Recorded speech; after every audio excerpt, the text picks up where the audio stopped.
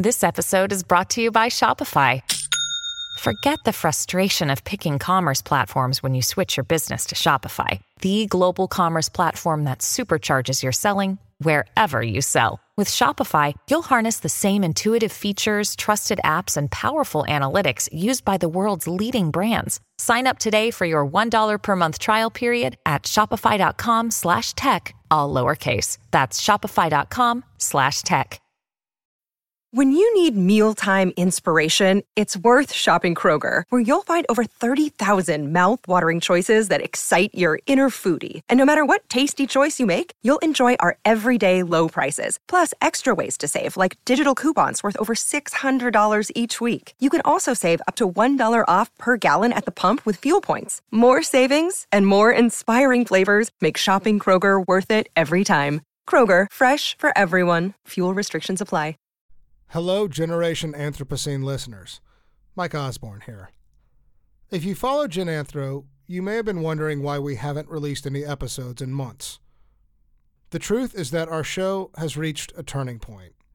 Everyone involved wants to see Gen Anthro continue, and we are working behind the scenes to keep it going. But in all honesty, we don't know what's going to happen next. In the meantime, I have something very different I want to tell you about.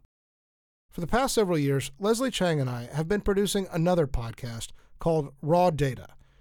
Raw Data explores how Silicon Valley and digital technologies are reshaping society. On the forthcoming season of Raw Data, we're going to be presenting a series entitled Origins of Power in Silicon Valley. We're taking a critical look at the tech industry and the role it plays in our lives today.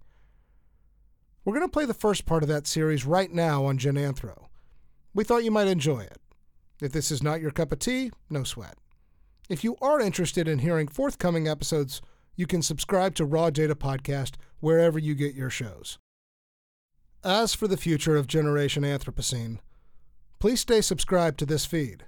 We'll update it when we know more. Thank you as always for your support. We love you guys, and we hope to bring you more Gen Anthro down the line. For now, here is the prelude to Origins of Power in Silicon Valley from Raw Data.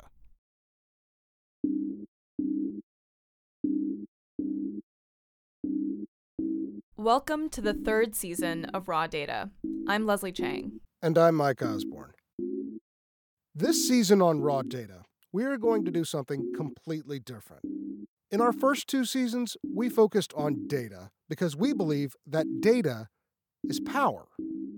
If you control how data flows, you can alter the fundamental power dynamics of society. And today, the world's data is largely controlled by tech companies anchored in Silicon Valley. But we've never really asked the question, how did Silicon Valley come to have so much control in the first place? So in this season, we're going to look at the history of Silicon Valley. How did the Valley come to be so powerful? What are its ideological roots? And how is its mythology reshaping the world? Historian Leslie Berlin says you can break down Silicon Valley history into three phases. In the first phase, from the 50s, let's say, to the 90s, people were basically indifferent about the tech industry here. More or less. They thought of it mostly as a place for nerdy engineers. So that's Silicon Valley Phase 1. Phase 2, starting in the 90s, the world becomes infatuated with the Valley's swagger and economic power. Silicon Valley is incredible. We love it. Phase 1 was no one cares. Phase 2 is Silicon Valley is the great American hope. But then, very recently, Phase 3 is, whoa, whoa, whoa, whoa, whoa, what are we dealing with here? What is this place?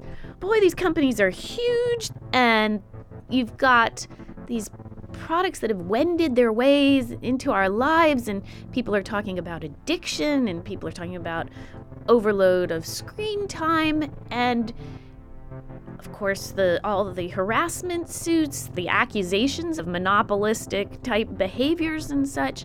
And that's where we are right now in a lot of people's minds.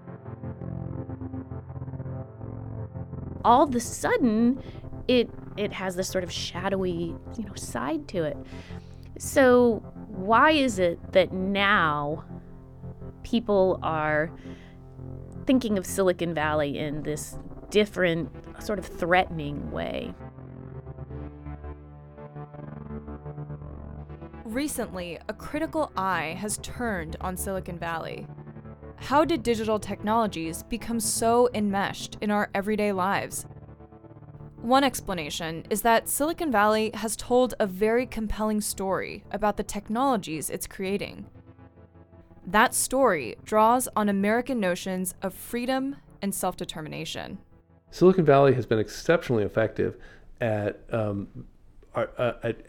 harnessing the deepest American faith in individualism for their own marketing purposes. Professor Fred Turner, author of the book From Counterculture to Cyberculture. Presenting the iPhone as a tool of liberation to us, when in fact it is a tool of, constant enmeshment in advertising. I am not liberated when I carry around a tracking device. What makes me free, right? I mean, do I like Google Maps? Absolutely. But do I like feeding my data 24/7 to someone who can aggregate it and maybe lose track of it, or maybe give it to the NSA? No. And so the ideology of technology-centered individualism that permeates this valley is enormously useful for the valley.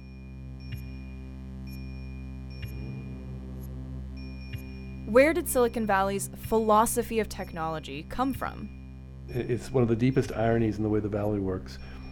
I think that a lot of the work that the generation of the 1960s did to experience individual freedom in their individual lives set the stage for, and still informs, the build-out of what is essentially a managerial, surveillance-based society.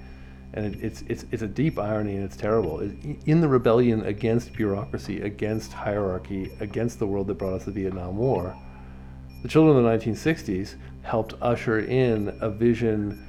They've ushered in a world that includes Facebook and Google, worlds in which those things we do to be most free, the ways that we connect to one another in our most intimate lives, are now available for surveillance and monetization.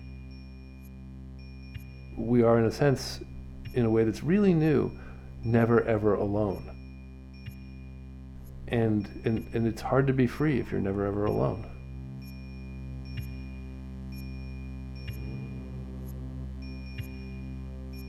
Silicon Valley is obsessed with the future.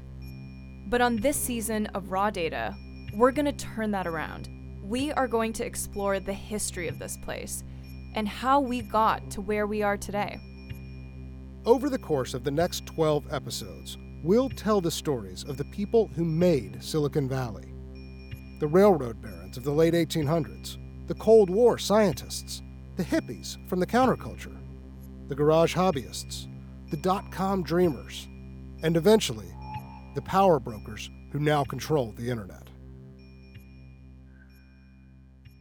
This season of Raw Data, our series on the origins of power in Silicon Valley.